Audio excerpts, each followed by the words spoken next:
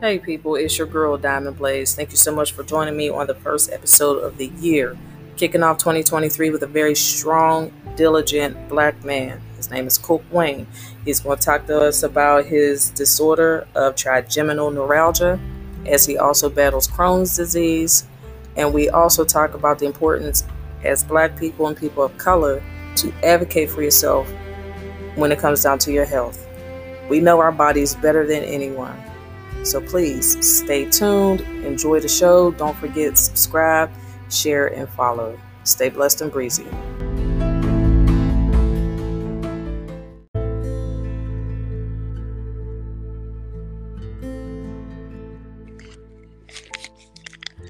Hello there. There she is. How are you? I'm good. Good. What was that? What'd you say? I said good. Well, all right. Here we go. All right. So just to let you know, you are the first guest I'm going to have for this year. Nice. I'm starting the year out with you. Yes. And do a quick intro. So to the audience, welcome to another season of Diamonds Blaze with yours truly. And I will let my special guest introduce himself. All right. Well, my name is Cook Wayne. That is my public name. I do have another name that I go by, Sakani. Cook Wayne. I am a human rights activist, musician. I do a little dabble with, playing around on movies and some TV shows. But most importantly, I'm a father to my 1-year-old son, 4-year-old daughter. I also got a 30-year-old daughter and some 3 grandsons, but that's a whole nother household. I think in particular, what Shayla had me come on here today, because we were talking about particular ailments that I suffer from, one being trigeminal neuralgia and the other one being Crohn's disease. And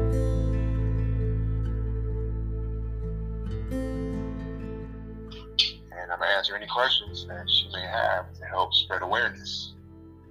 Okay. And thank you. Yeah, thank you for that. So now, is there like an abbreviated way that you could say, because some people like myself, even though I love to write, and dabble with words, there's sometimes when we cannot enunciate or pronounce something. So do you ever call it like, do you just use abbreviations like TN?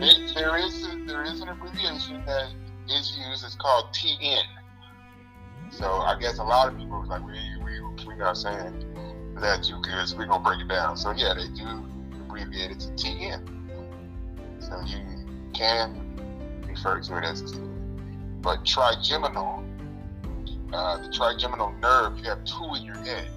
So it wouldn't be a bad idea if you learn how to say trigeminal, because you have those in your head. They're important. But for this show, we'll say TN. Okay, that helps out a lot. Thank you so much. So, if you can you tell me when you were diagnosed with it? Around 2017, and when it began, I remember I was out with some friends, and we went out to dinner. I forget where we were, but this particular restaurant was famous for their milkshakes. So everybody had their milkshake, and I got mine. Created one of the best ones I could come up with. And as I was eating it, I was noticing that my teeth and my jaws were just, how you get that cold sensation when you eat something? Yeah. But this one didn't go away. So if you can imagine that cold pain that you have, you put something cold in your mouth, but it doesn't subside and it doesn't go away. Wow. And so I was thinking, like, wow, like, why is it taking so long for this? You know, and of course I finished eating the milkshake because I didn't, know that there was a correlation to just what triggers the pain. That night and the next day and the next night and for about a week, that pain was still there, but only it was getting worse. Didn't know what was going on. I thought it was my teeth, I thought it was my jaw, but when it started moving up behind my eye, behind my ear, the left side of my head, because the trigeminal neuralgia left side was on my left side. I figured, like, okay, there's something else going on. Then one morning I woke up and my whole face was swollen on the left side. My mouth, I couldn't talk properly, my neck, everything on the left side. So that's when I started Google as much as I can. I knew I had to go to the hospital. And based upon what I was dealing with and what I researched and saw what other people were dealing with and the pain, I found out something that was called trigeminal neuralgia. And because how the people were describing it, it was a pain that you don't want to open your eyes. You can't, because it's too painful. You can't move your body because it's too painful. You don't want to wake up because it's too painful. And that's when I found out it's called the suicide disease. Wow. 20% of the people who suffer from it can't take it. Wow. And I went to the doctor. They agreed with what I came up with based upon what and then we did an MRI. Came up with the diagnosis. Sent me to a neurologist, gave me medication. And the medication that they use to help, because it's neurological, no opiates work. So it has to be neurological medicine.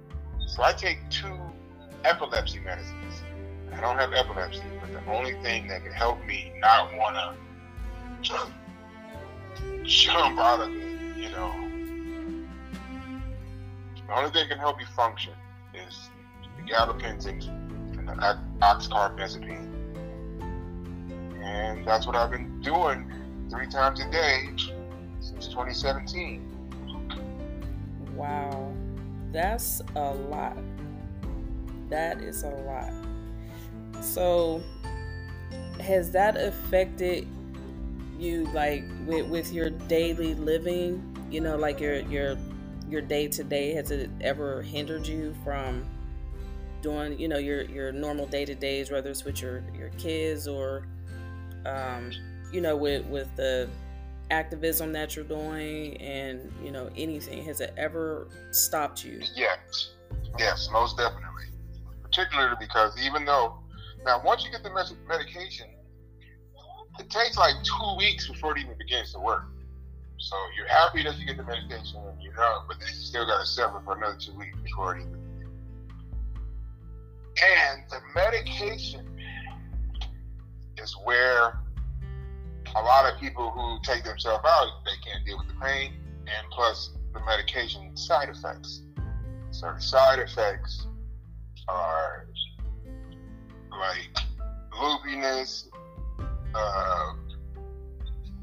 chronic fatigue, forgetfulness, chronic leg shaking syndrome, all these horrible side effects that you got to deal with.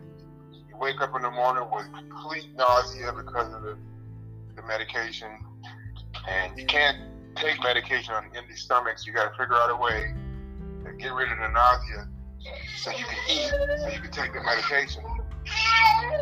Hold on, sir. I'm getting you some more. So yeah, I would say it hinders a lot. Wow. So do you know if it's considered hereditary? No, it's not hereditary. I think they say like it may be possible for your kids. He's doing this because I'm It's okay. Yeah. maybe more susceptible to getting it because, and I could be wrong on this, but it's usually it's caused from head trauma and childhood trauma, which was a unique thing for me to hear. Like, your childhood trauma could contribute to the neurological aspect of your nerve in your head. But because I had both childhood trauma and head trauma, and I didn't remember, and I didn't know that when I had the head trauma, and they didn't tell me till they did it, I'm like, oh, your head healed up good. I mean, what are you talking about? They said, well, you cracked your skull. So I remember the incident, but I didn't know my skull was cracked. But because of that, I'm a huge candidate to getting trigeminal neuralgia.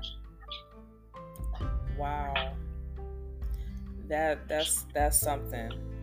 So what is the worst episode besides the onset of your symptoms? What has been your worst episode or flare up that you've had? The worst ones. Stop. These are scissors. You're gonna hear me dealing with this 1-year-old boy. You guys. It's okay. Bear with us. Bear with us. It's all right. So the worst were really particularly before I was able to get the medication, and I didn't really know what was going on.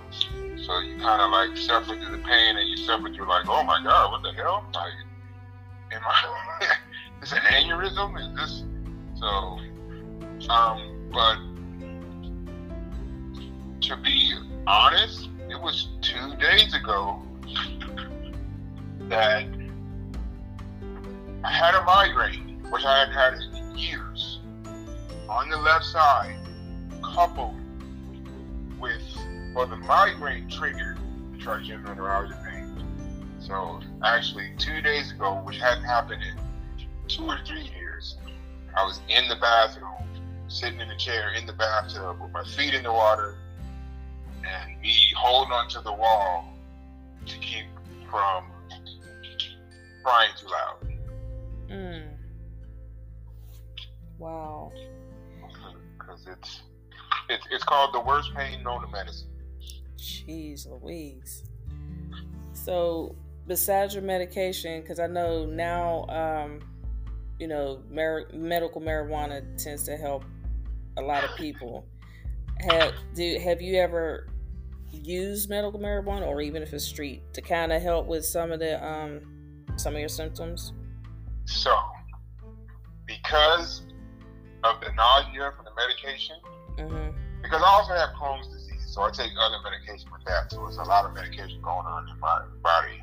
So because of the extreme nausea, no doubt, I'm a heavy THC. Medical marijuana is my friend. I would not be able to get rid of the nausea so I can even eat a banana and some bread so I can take the medication. Wow. And just the symptoms of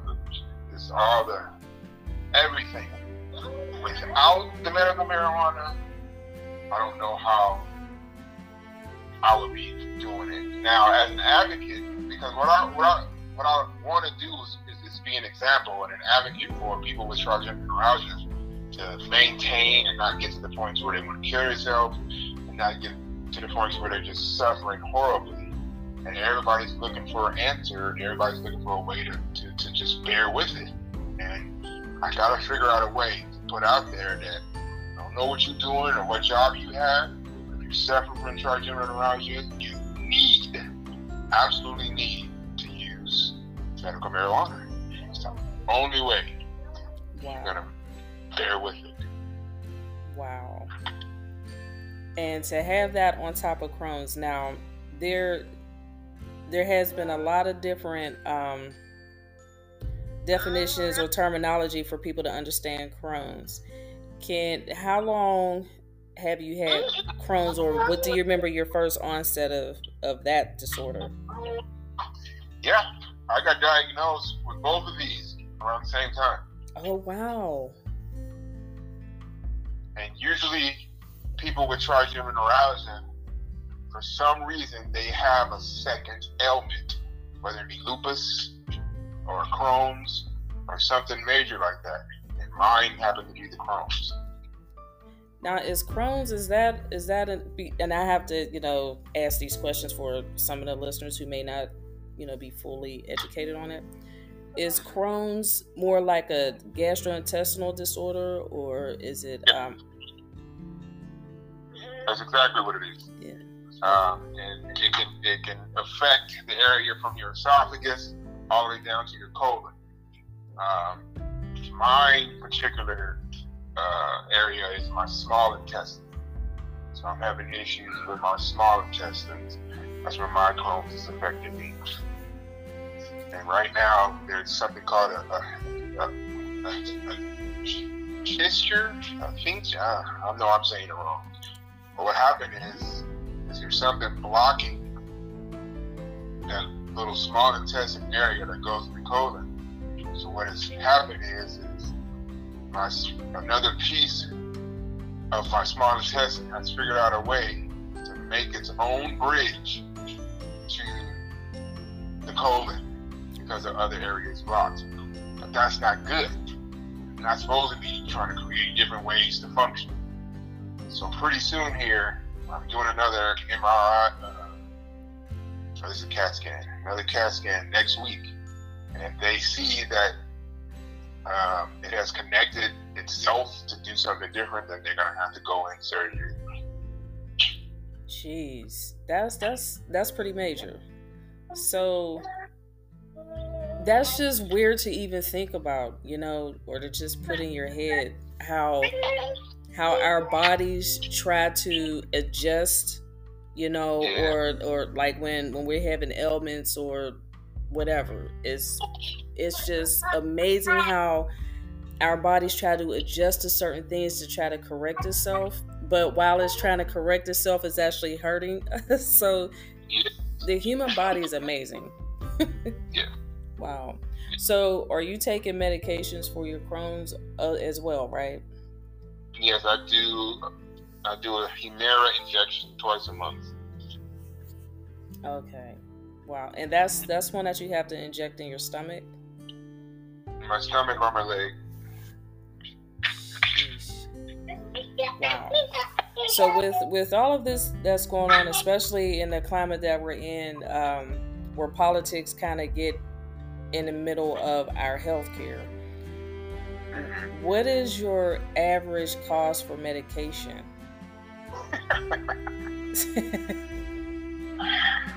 Okay. Well, Humira costs $5,000 a box for two. What? Twice a month. So that's $10,000 a month for the Humira. What? Are you? Oh my goodness. It's ridiculous. And obviously, I need, help with that, insurance and everything. Right. They don't care. Yeah, it costs that much for the Humira. And they know that you need it. That's why they're like, okay, we're going to go ahead and charge you all this. Because if you have to be prescribed Humira, you need it. Oh my gosh. Are you able to get it covered through? Yeah. Oh, okay. Yeah. Yes. And some days, some months, they send me a letter saying, next month we may not. But it's still been going good so far. So I think it just picks, the more severe it is, because I'm labeled as severe Crohn's. So the more severe it is, the more they figure they got to help. Yeah. Oh my gosh. That's terrible. So how many medications do you take per day? Per day, I take the two different ones 3 times a day. Crohn's twice a month, and I would be taking a different set to go along with the Humira, but I so don't like just taking a whole bunch of medication. I talked to my doctor and said, hey, I'm all right. I don't feel too bad. I haven't been taking the azathioprine for a while. He's like, well, if you're feeling all right, then he's not taking it. Everybody's, surgeons and the doctor are kind of waiting on me. They want to do the surgery, and I've been kind of like stalling, and I got a 1-year-old. Mm-hmm. I got time to be in the hospital for 3 days, and I can't even come back and be laid up for any amount of time. But I know that at the end of the day, I'm going to have to do this, because in the long run, I need to be there. Right. So you're like a 100% full-on, hands-on deck, full-time father, right? Yes, just he and I. Wow. And wow, you're amazing. So hats off to you for that, because I know it's not easy. I know it's not easy. Just from, having 2 illnesses, having to take medication daily, having some severe episodes, and a very active 1-year-old. I know that is not easy. So I definitely give you like 2 dozen roses. I give you all the flowers on that one. You get that. Well, give me another dozen, because I got enough. Okay, I give you 3 dozen. I gotta maintain the household where his sister lives. His sister and his mom, because she's disabled. We're not together, but she's disabled, so I can't. So I got this household to take care of, and that one. I gotta facilitate everything for me and facilitate everything for them.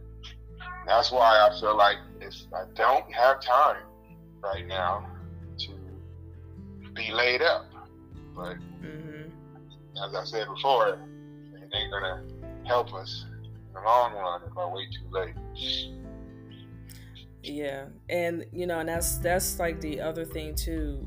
We as Black people anyway, we have to keep pushing and constantly pushing. I mean, the odds with us with a lot of things are exponentially higher, which we all know that than the other counterparts.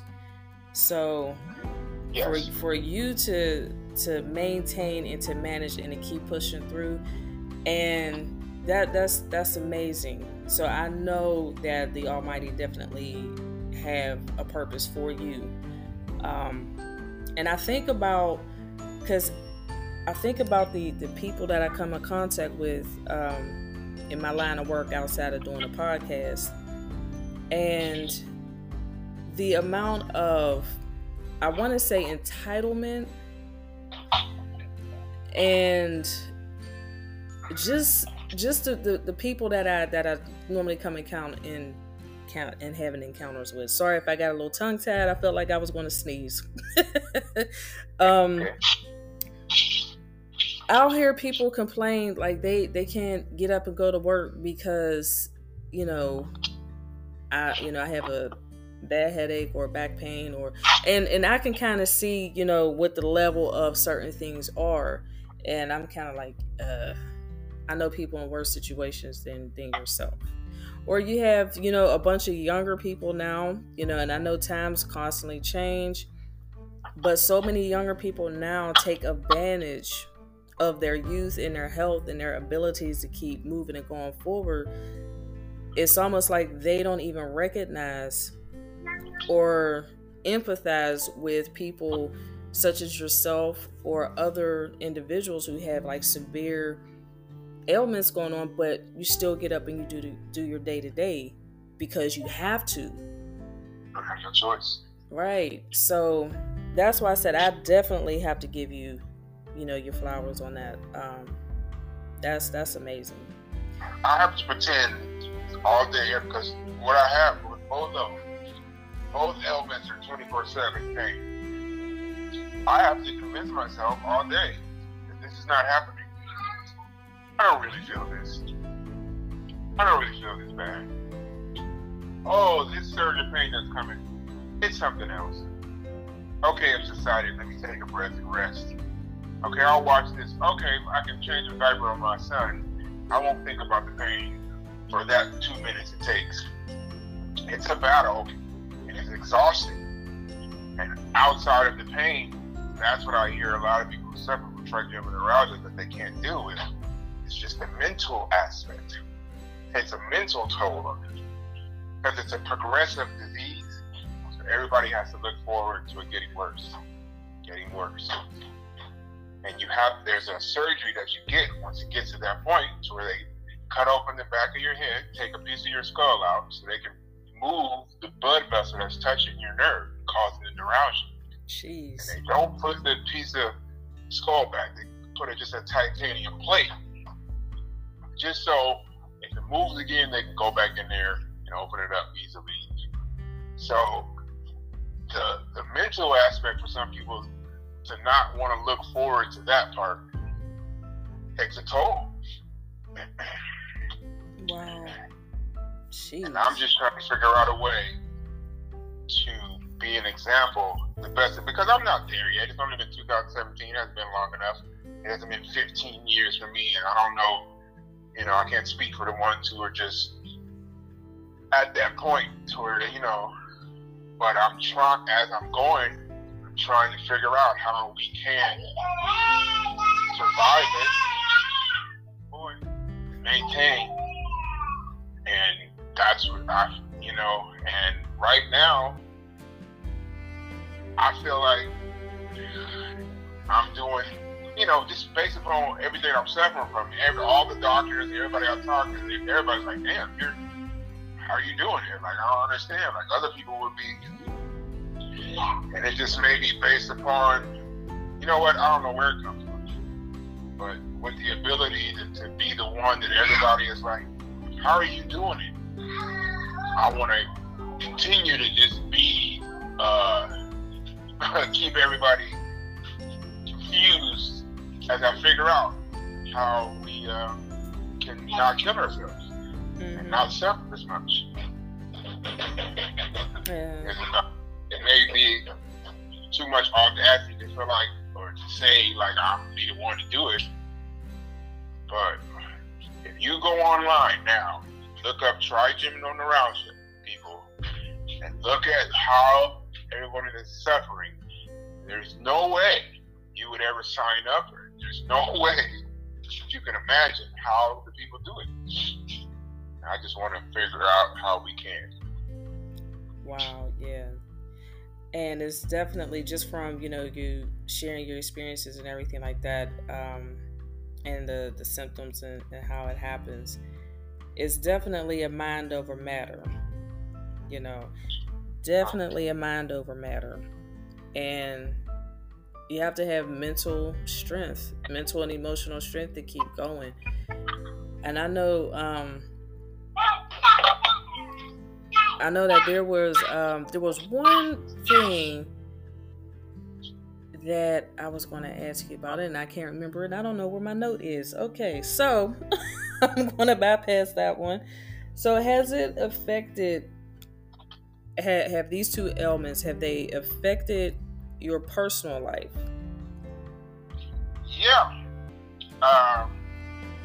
When I first was diagnosed with the ailment, I was just like getting used to like the pain, and medicine was finally kicking in, and it was starting to subside, and I could function a little bit better. And I was still kind of like doing the research, and like seeing like what was coming. So there was a particular lady who I had known actually since high school. We were kind of reconnected, and we were talking, and I made the mistake, or I wouldn't even call it a mistake. It was better for me. I ended up showing her a clip of somebody who suffered from it. And from her seeing that night, she made a decision like, I can't deal with that. And I hadn't seen her since. I'm glad she was honest about like what she can and cannot deal with. But yeah, somebody important to me felt like, oh hell no, I'm not. That's too much. Yeah. Well, yeah, it's like you said, at least she was honest about it, which, instead of going through the motions and, if you ever hit that moment, like the flare up that you had, and she's like, yo, yeah, I thought I could do this, I can't do it, and then it was just like a whole ghosting, just like I'm just going to disappear. So it's that, it's disappointing, but at least she was honest with you. Yeah, immediately up front. Up front. So then I was kind of like maybe walking on eggshells a bit on telling people or talking about it because I didn't want to scare people off initially. Then I got a frame of mind like, no, I got to immediately tell everybody what's going on with me so they can make their decision immediately. Whether they're going to get somebody of support or somebody who can't handle it. And with a couple of people after that that seemed like they couldn't handle it, I just made the decision that let me concentrate on, like, right now I can't rely on any person to be there with any mental help or anything. So my focus is just my son and other things until somebody who's strong enough, obviously mentally stronger than me, who can deal with, and I know there's people out there who empathize, or I don't even know what it's called, who have the strength to just deal with people, like whatever my strength was, where I dealt with my kid's mother, dealing with her being handicapped, and getting her back. She was in a wheelchair when I met her, and now she can walk with a walker. So I did everything I could do, because I didn't want her to suffer no more being in a wheelchair, to where we can get her to that point. So I need somebody who's stronger than me in that aspect. Yeah, wow. To deal with this. Now, do you have any family support? No. Oh, I'm sorry to hear that. No. And I try to speculate on what it is. I think everybody it's such a horrible sight and thing when you do your research. I'm speculating that people just don't understand how they can help, or it's too frightening for them, or I mean, it's kind of, especially with you having a 1-year-old who is with you. I mean, I'm like, okay, so for me, where I lived it's only just me and my 4 kids. As far as like immediate family, pretty much all of my immediate family, like parents, my grandparent, aunts, or whatever, they all live out of state. Like I moved where I'm at a few years back. So the only support that I had at the time, was my ex-husband. So it was just us, even though his family is in the same place that we are. But they still weren't that much helpful when things were going on with us, and we had the kids. So there was once or twice I had to have a procedure done here. He needed extra support. His family shut him down. He had several procedures due to military connected injuries. I just had to do everything. One thing that I've learned is, I think it's just if you avoid it, I think if other people avoid it, even if it's family, then they don't have to acknowledge it. But the simplest thing, just like taking your son for a couple of hours, that's supportive. And I don't think a lot of people recognize that. Sometimes it's just those moments. But then it also depends on how much you trust your family too. Because, we know as adults, we know the family, like, yeah, this one I can trust, this one I cannot trust. So, those are also factors that we have to put into as well. And I know from us, go ahead. We just grew up way different, and my family, I sometimes feel like my family is the most unique one in the world because we don't have any connection or closeness or sense of family or come together on the holidays or say happy birthday. Zero. Really? And I know it's because of how my mom and aunts and grandmother came up in horrible conditions. Mm-hmm. And we didn't have, uncles. Our uncles are all gone, dead in jail, and fathers ain't there. So mothers who grew up out of just being abused from children up to abused women with these boys and don't know how to do it.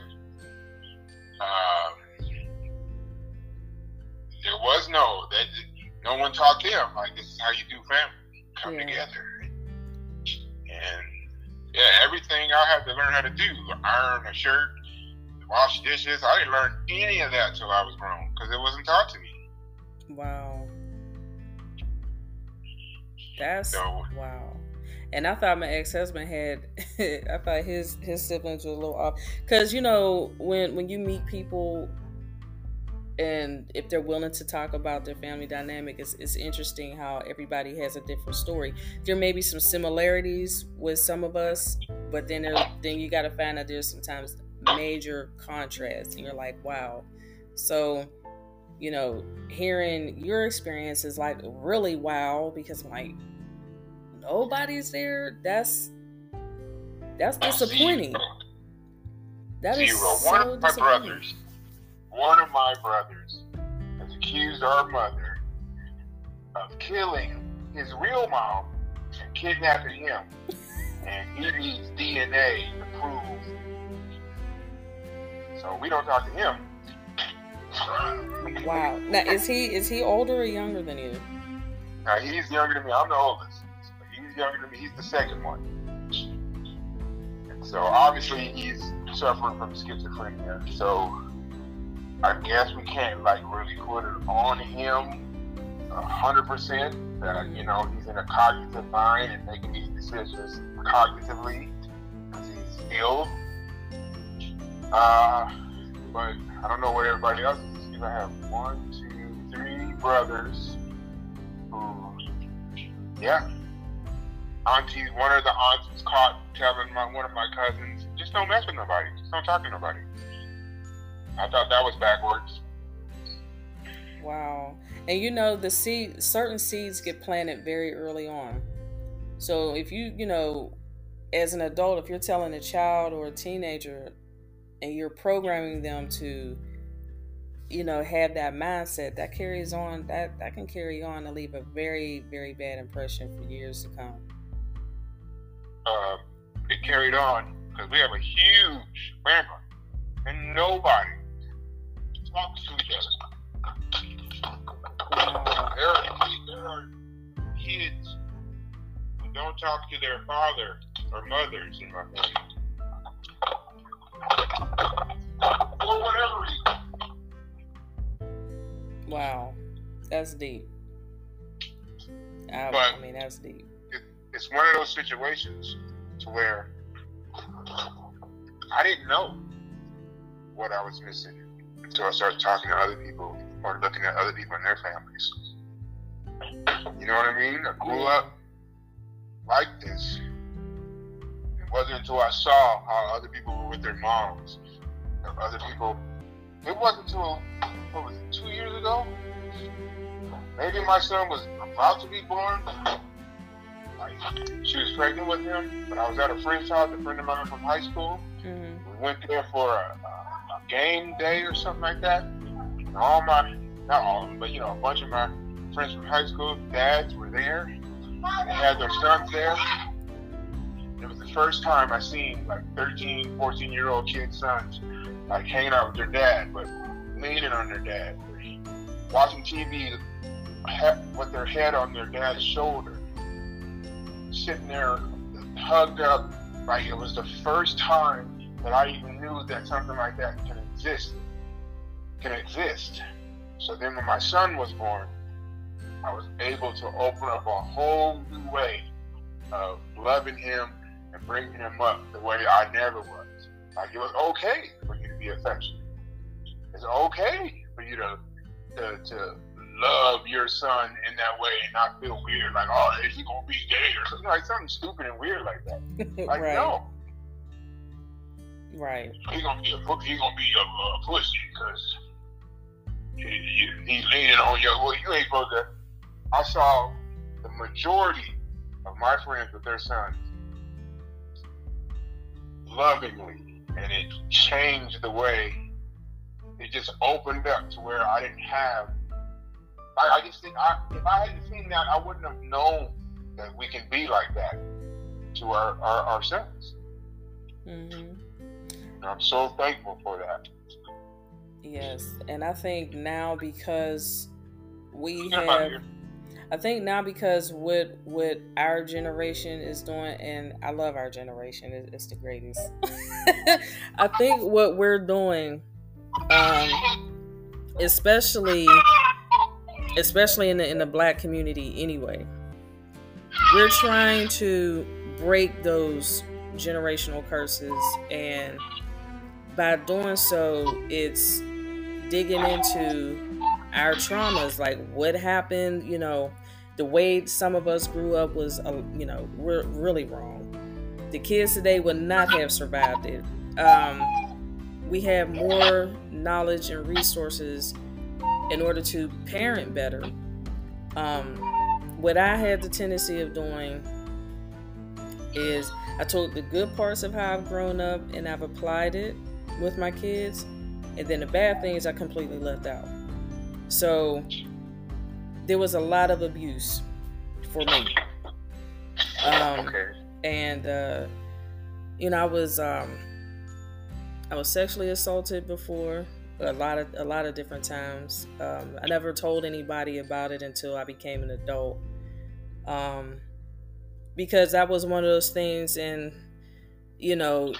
it's not one of those things where people openly talked about it, back then, because of the whole, well, if you tell, either you're not, they're not going to believe you, or if they do believe you, it's, yeah, okay, we're just going to push this under the rug, because we don't want to expose, but, we can't have the other kids around, so, and then not just the sexual assault from me, but it was also the physical abuse. I mean, it was, by me being as light as I am, Mm-hmm. any mark would show up on me immediately. So it didn't really take much. But those experiences and not having a stable home were some of the driving forces where I knew I had to change some things up. And the older I've gotten, some things has changed with me with my health, and I have to be extra careful myself. So that's like, which I had just found out not too long ago. Which I know everybody's familiar with tinnitus. If you're not, that's like when you have a constant ringing in your ear. And I've had constant ringing in my left ear after, I think it was in 2014. I had got really sick and they put me on prednisone. I didn't know I was allergic to prednisone. Oh no, that is not nobody's friend. Right. Go ahead. Right. So I took the prednisone, and then I had extreme AFib, flutters in your heart. It made me almost go into a panic attack. Eventually, I started losing my hair, and then that's when I noticed I had this ringing in my ear that just wouldn't go anywhere.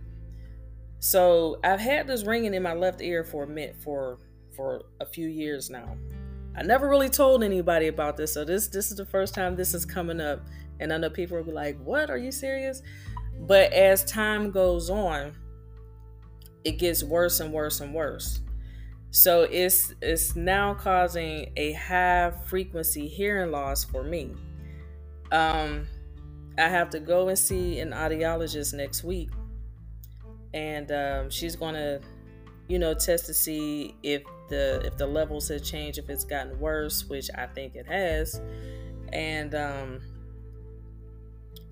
I know she told me that there's really nothing that they can do, except for possibly if they gave me a hearing aid, it would just be like a hearing aid to do like a distraction, so I wouldn't have that in my head all the time, because sometimes, so sometimes if I'm laying down and it's really quiet, it's so annoying.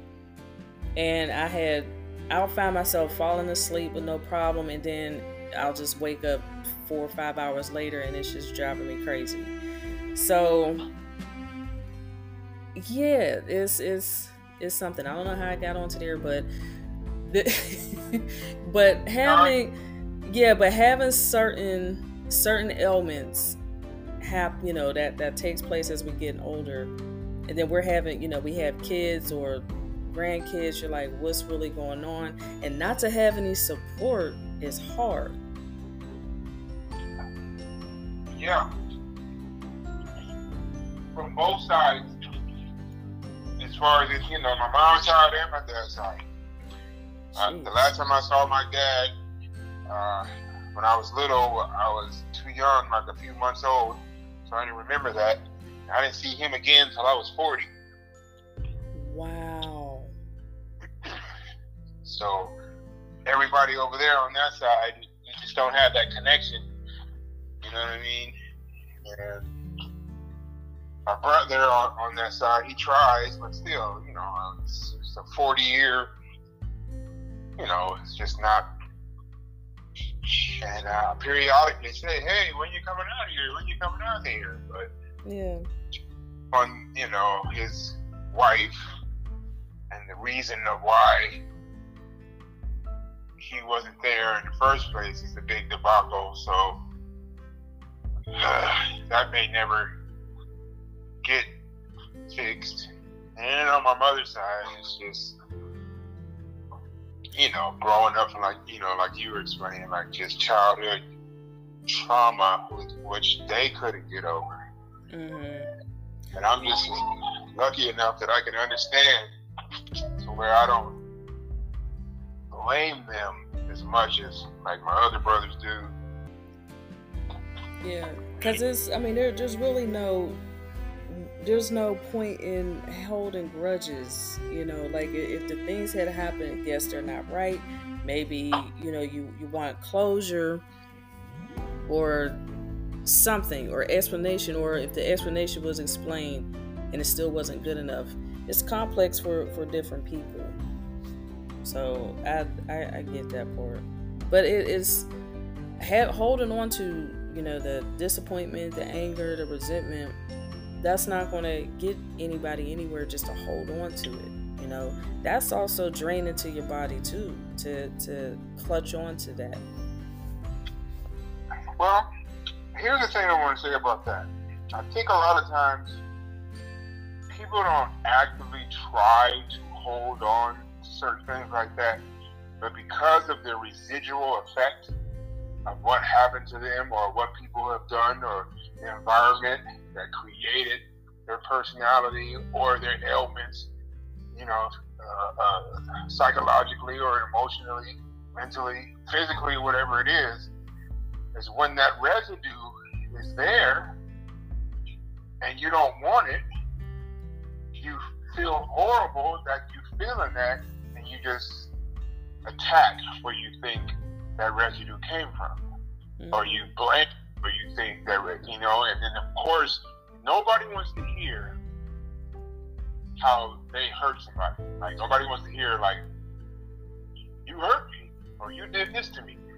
You know what I mean? Even though you have opportunity to apologize or whatever, you still don't want to hear how you hurt somebody else. Right. So, of course, when you start talking about it, people are like, why are you bringing up old stuff? Or let it go. And we have, I think people forget that the people who are suffering from that, if they can let that go, they would. It's just that when they feel that awful, uncomfortable feeling, or if they have to look in the mirror, or if they're suffering from whatever that residue is, there's really no such thing as, you gotta let it go, unless the person who affected you in that way is able, strong enough, and willing to come and try to help you deal with that. The problem is most of the people who do that are never willing to take responsibility and help in that way. Yeah, and to be accountable, and that's a hard thing to do. You're definitely right. So, genetic testing. Everybody done genetic testing? Yeah, for the for TN and Crohn's, because I know Crohn's can definitely be hereditary. I have a couple friends that they got that the certain recessive or that. That's the sound of kicking over toys. I didn't know it could be hereditary like that. As far as, you know what I mean? That's why I never even thought about it or even worry about it. Either one of my ailments. I think maybe I'm lying. I think maybe, since he could be more susceptible to getting trigeminal neuralgia because of me. Mm-hmm. So I worry about that. I think maybe all ailments that we can pass along to our children, and they just have a higher percentage of getting it than the next person would if you're passing along that those chemicals through your DNA. Yeah, absolutely. And and it's like once again, just to kind of bring up why it's important for our community anyway, for the Black community, to stay up on our health, a lot more than our parents, aunts, uncles, grandparents. We have to definitely stay up on our health as much as we can, especially when you're dealing with pain, because medically, and there was this theory for like decades ago that Black people didn't really have a pain threshold. So so it's not. Yeah.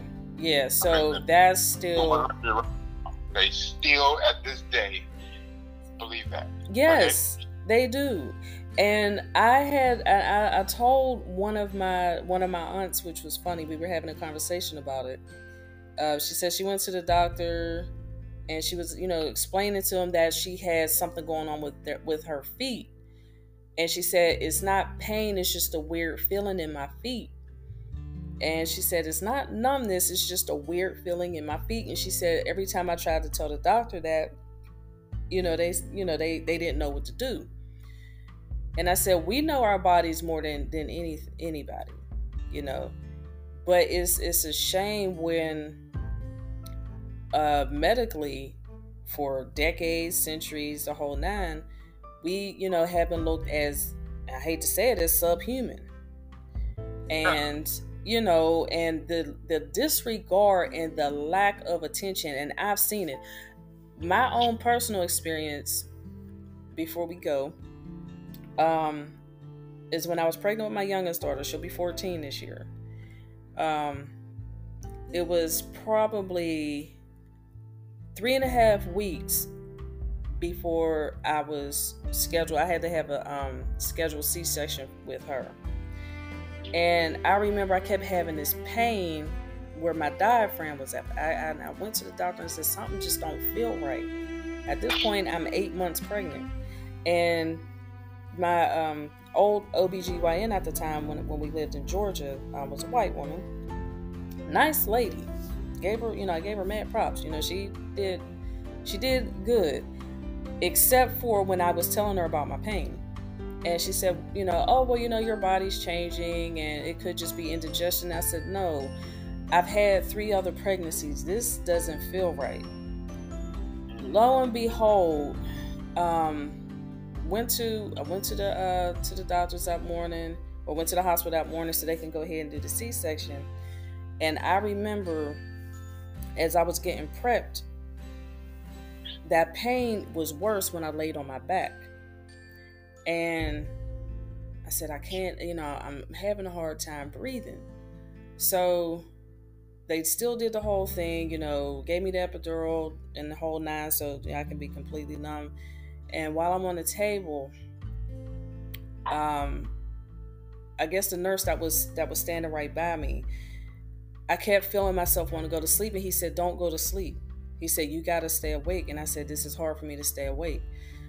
I stayed awake. I had to push through, like we were saying. But after I came out of the operating room and they got me back to my room, another nurse started pressing down really hard on my stomach, and she got really close to where the pain was in my diaphragm. And I grabbed her wrist so hard and I said, "Don't do that. That hurts." And she said, "Well, I'm trying to press the air out and, make sure the placenta." I said, "You don't understand. That hurts." What she had done was my gallbladder was about to rupture. And I already had gallstones. What she had done was she caused a few of the gallstones that were already built up in my gallbladder that I no longer have. She caused a few of them to get pushed through my bowel duct. And I didn't feel anything for a while. I didn't even know it until it was like maybe a week or two after the C-section.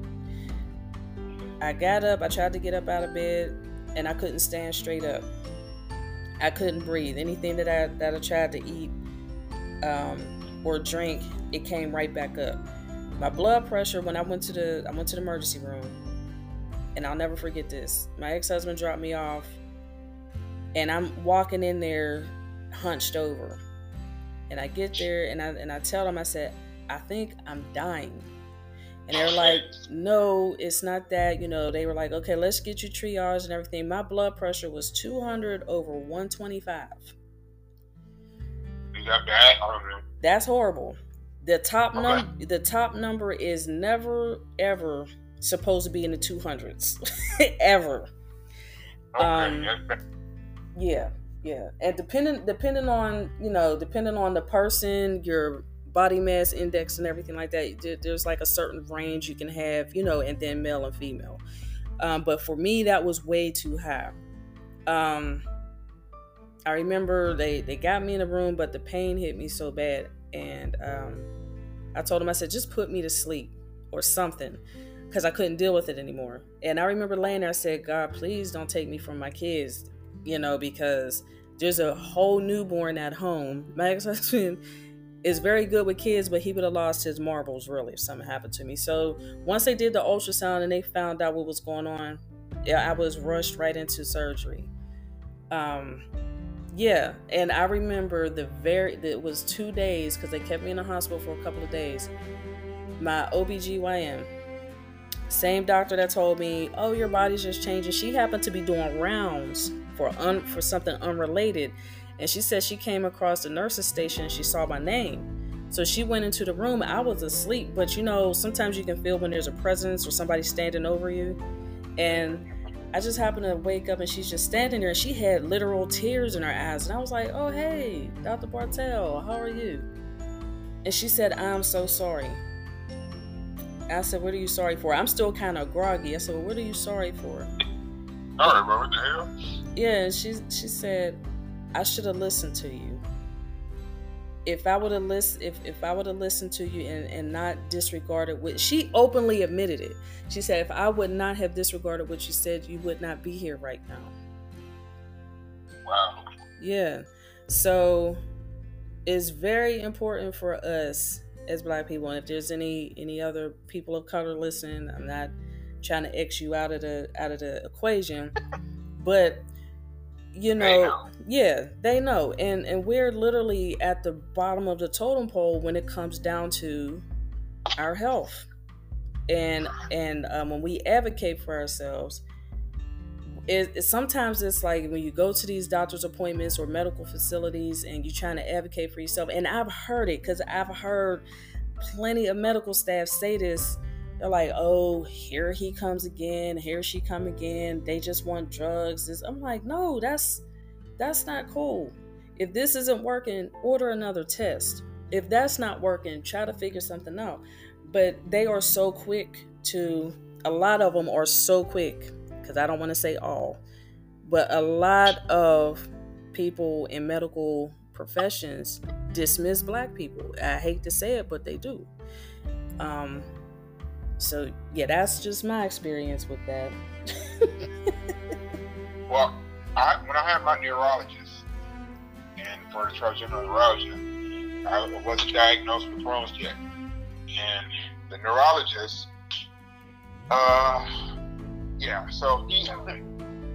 so he was kind of like, I don't know what to say, like he didn't believe like I was going through the pain I was going through as far as trigeminal neuralgia. He was like, that's not what it is, it's just this, it's just that, until, MRIs and tests came back. Now, as I'm going through this with him, I'm letting him know, like, I got this pain in my stomach, and I gotta, like, I'm going to see the GI doctor, and he was just like, it's nothing. And I told him, I said, they think I might have Crohn's. And he was like, you don't have Crohn's. Like, everything I'm saying, he's like, no, without, and then I was happy to go back and show him the results. Not happy that I had Crohn's, but happy to go back and be like, look, dude, like, you can't be telling people what they don't have just because you're looking at them or just because of who we are. Mm-hmm. I have Crohn's. And look at the top there. It says severe Crohn's. If I would have listened to you, I wouldn't have kept going to go upstairs to the GI doctor. Right. So yes, be adamant about your health care, because they do think that we don't feel pain the same way everybody else does, or we have a higher tolerance for whatever reason. And they think we all want drugs. I never knew what narco was until I read my report, and one of the people was saying I was asking for narcos, and I ain't never asked for that. They just assume it. Wow, that's terrible. So one thing that I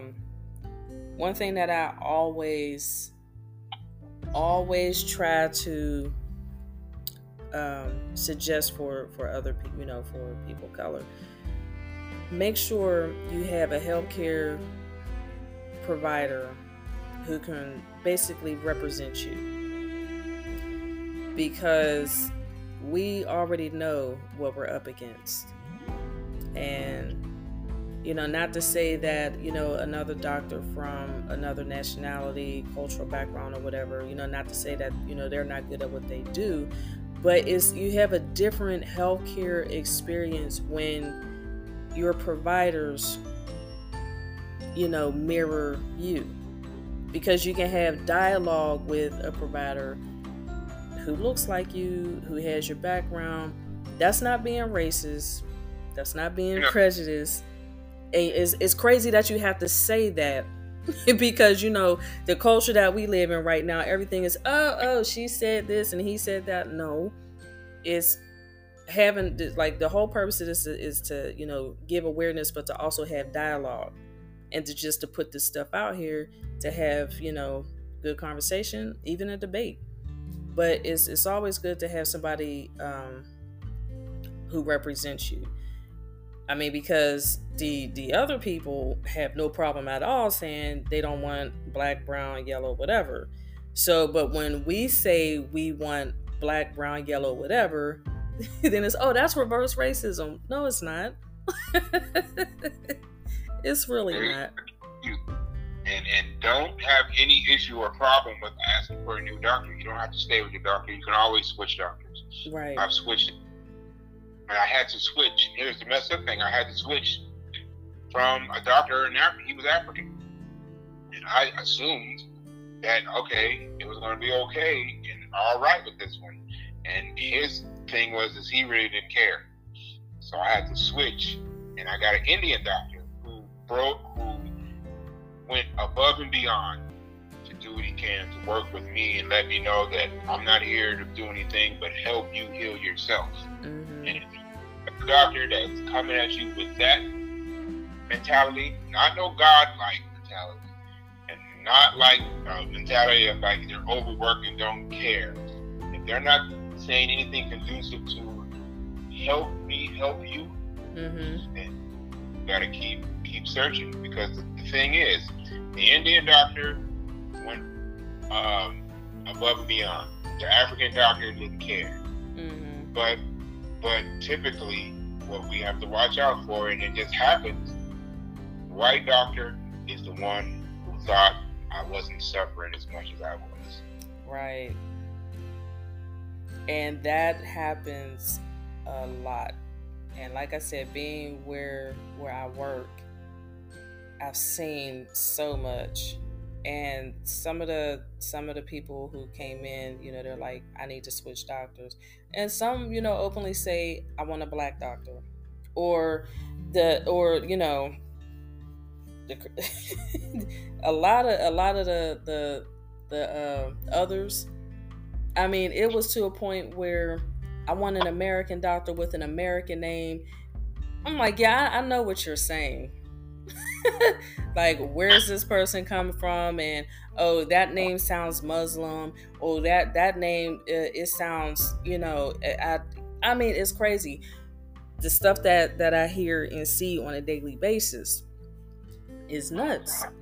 And I'm like, you are just okay with that. Oh, I didn't like the way that this person sounds. Well, that sounds like a black name. I don't want that. I'm like, and y'all are really doing this? This is now it's 2023. I said, you all are still doing this? Well, if anybody who's listening is confused about it, and you're going into the hospital, and you're particularly someone who grew up with a bias and inadvertently have that bias, whether you're working on it or not. But if you go into the hospital, you don't want a black doctor to work with you for whatever reason. Just remember, there was a time there was surgeons, brilliant surgeons that were black. They were saving lives. There were white people who would show up to the hospital needing heart surgery and didn't want a black doctor to work on them, and they died. Mm-hmm. Very true. And sometimes, and you can find a white doctor who's like excellent and who actually goes above and beyond. I'm not knocking any of them, because I had plenty who were really good. But it took a while to find that provider who could actually do something for you. That's like also with therapy. I can go to a therapist, but I would rather go to a therapist who can tell me something that, I can relate to. As far as my health care, yeah, I'm picky.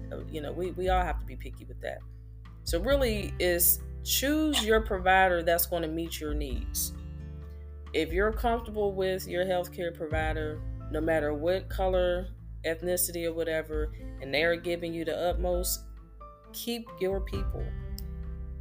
But if it gets to a point where you have a provider who basically dismisses you, and that they're dismissing you and they're not listening, like you said earlier, you can always change your doctor, and it doesn't matter the background. The only reason why I kind of advocate for people of color, and it's for Hispanic, because there's some good Hispanic providers I done ran across too. As far as being with a provider that match you, is because sometimes you can have the most hardest conversations and be like, look, where we come from. You know what this is. I'm telling you, if I'm looking at it from, and if I was a medical provider and I'm working with other medical professionals, and I can see with the dialogue and how dismissive some of them are clinically, then I have to take that thorn out and go ahead and do what I got to do that I know is right. And I got to go against them, against her, against, and root for my, not really root for, but just stand my ground for my people. But like I said, it all depends on the person. So before we go, I would like for you to end with, if anyone wants to follow you on TikTok, because that's how we became acquainted, where they can find you on TikTok, if you have another social media platform of yours that you want to promote. And I saw 2 little features that you were in, so if you want to promote those, that would be great to do so. Okay. Yeah. TikTok, I believe it's just Cook Wayne. Cook Wayne, CookWayne, Cook Wayne. Instagram, I believe it's the same thing, just Cook Wayne. Twitter may be Cook Wayne 1, Cook Wayne and the number 1. Facebook is Cook Wayne. I don't know why you didn't tell me just to give you all of them, but pretty much Cook Wayne. If you go on the Instagram profile, the link is in the profile for the one of the movies, and then I think you can follow a link from somewhere on TikTok for one of the ones that the recent one that did a cameo in. But between TikTok and Instagram, you'll be able to link to see something. And I just gotta tell you that the cameo you did, I watched that about 4 times.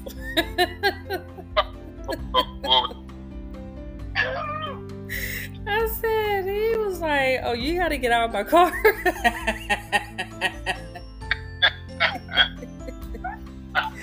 I said, "I've never." You just dumped that poor boy out the car. That was so funny. He was having a bad day. Okay.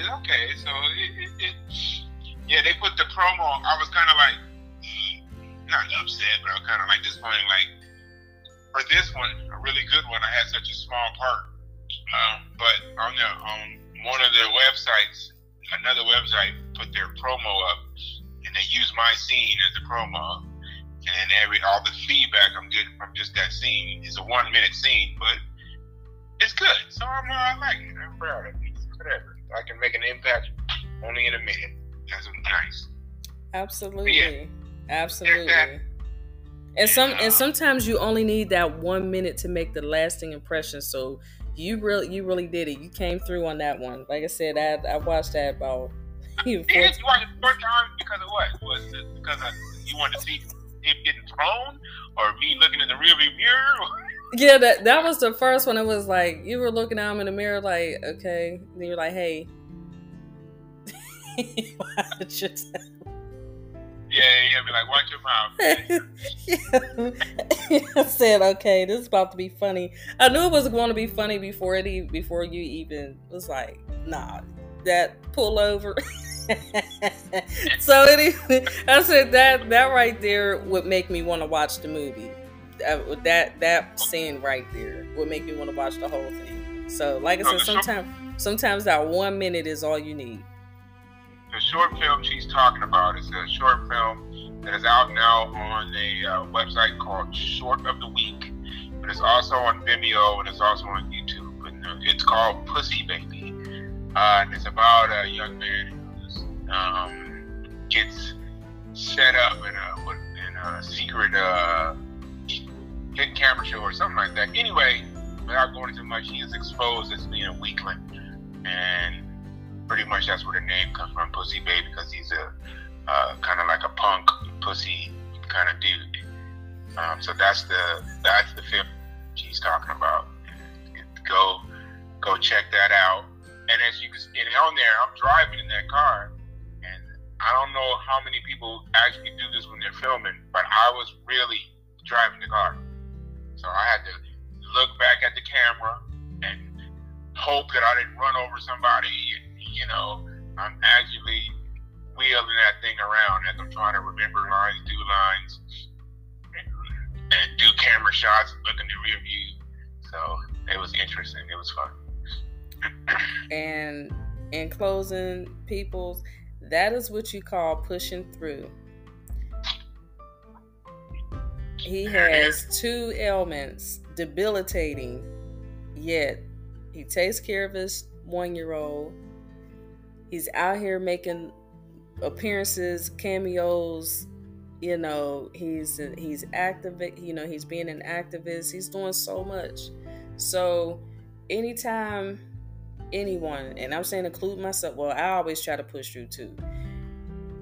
Anytime anyone says anything about I can't do it or this is too hard, think about my dear friend on this platform today who is constantly pushing through. And if I can say real quick, I'm sorry. Yeah, go ahead. To give some more insight on that, and if that is not enough, because we only talked about those two. I have 282 bulging discs in my back. Both knees, the meniscus are torn. On my right arm, my bicep is ruptured. The long tendon is snapped. So pushing through ain't the half of it. So I'm saying this to say, like, pain is a part of life. We don't got to take ourselves out. We don't have to mentally and emotionally suffer as much as we think we do from suffering like that. So that's why I mentioned that. If you need any inspiration or any questions, you can go to my page or figure out how to get in contact with me. And I'm going to do my best to help us both, whomever, figure out how we can just maintain, push through. And that is the theme of the week, push through. That's right. Well, hon, I appreciate your hour and some change that you have given me. This has been great. And 2023 is not going to be like any other year. Everybody says that. But, we're going to make this the best year ever. Yes, we are. And I'm giving you 4 dozen of flowers because I want you to keep pushing and keep moving. I'm very inspired by you. I'm very proud of you, and I just keep hoping for the best for you. That's right. I appreciate you. That's all I need is a little bit of recognition, a little bit of push from the people around us. That's how we're going to do. I appreciate y'all. I appreciate you. Oh, yeah, absolutely.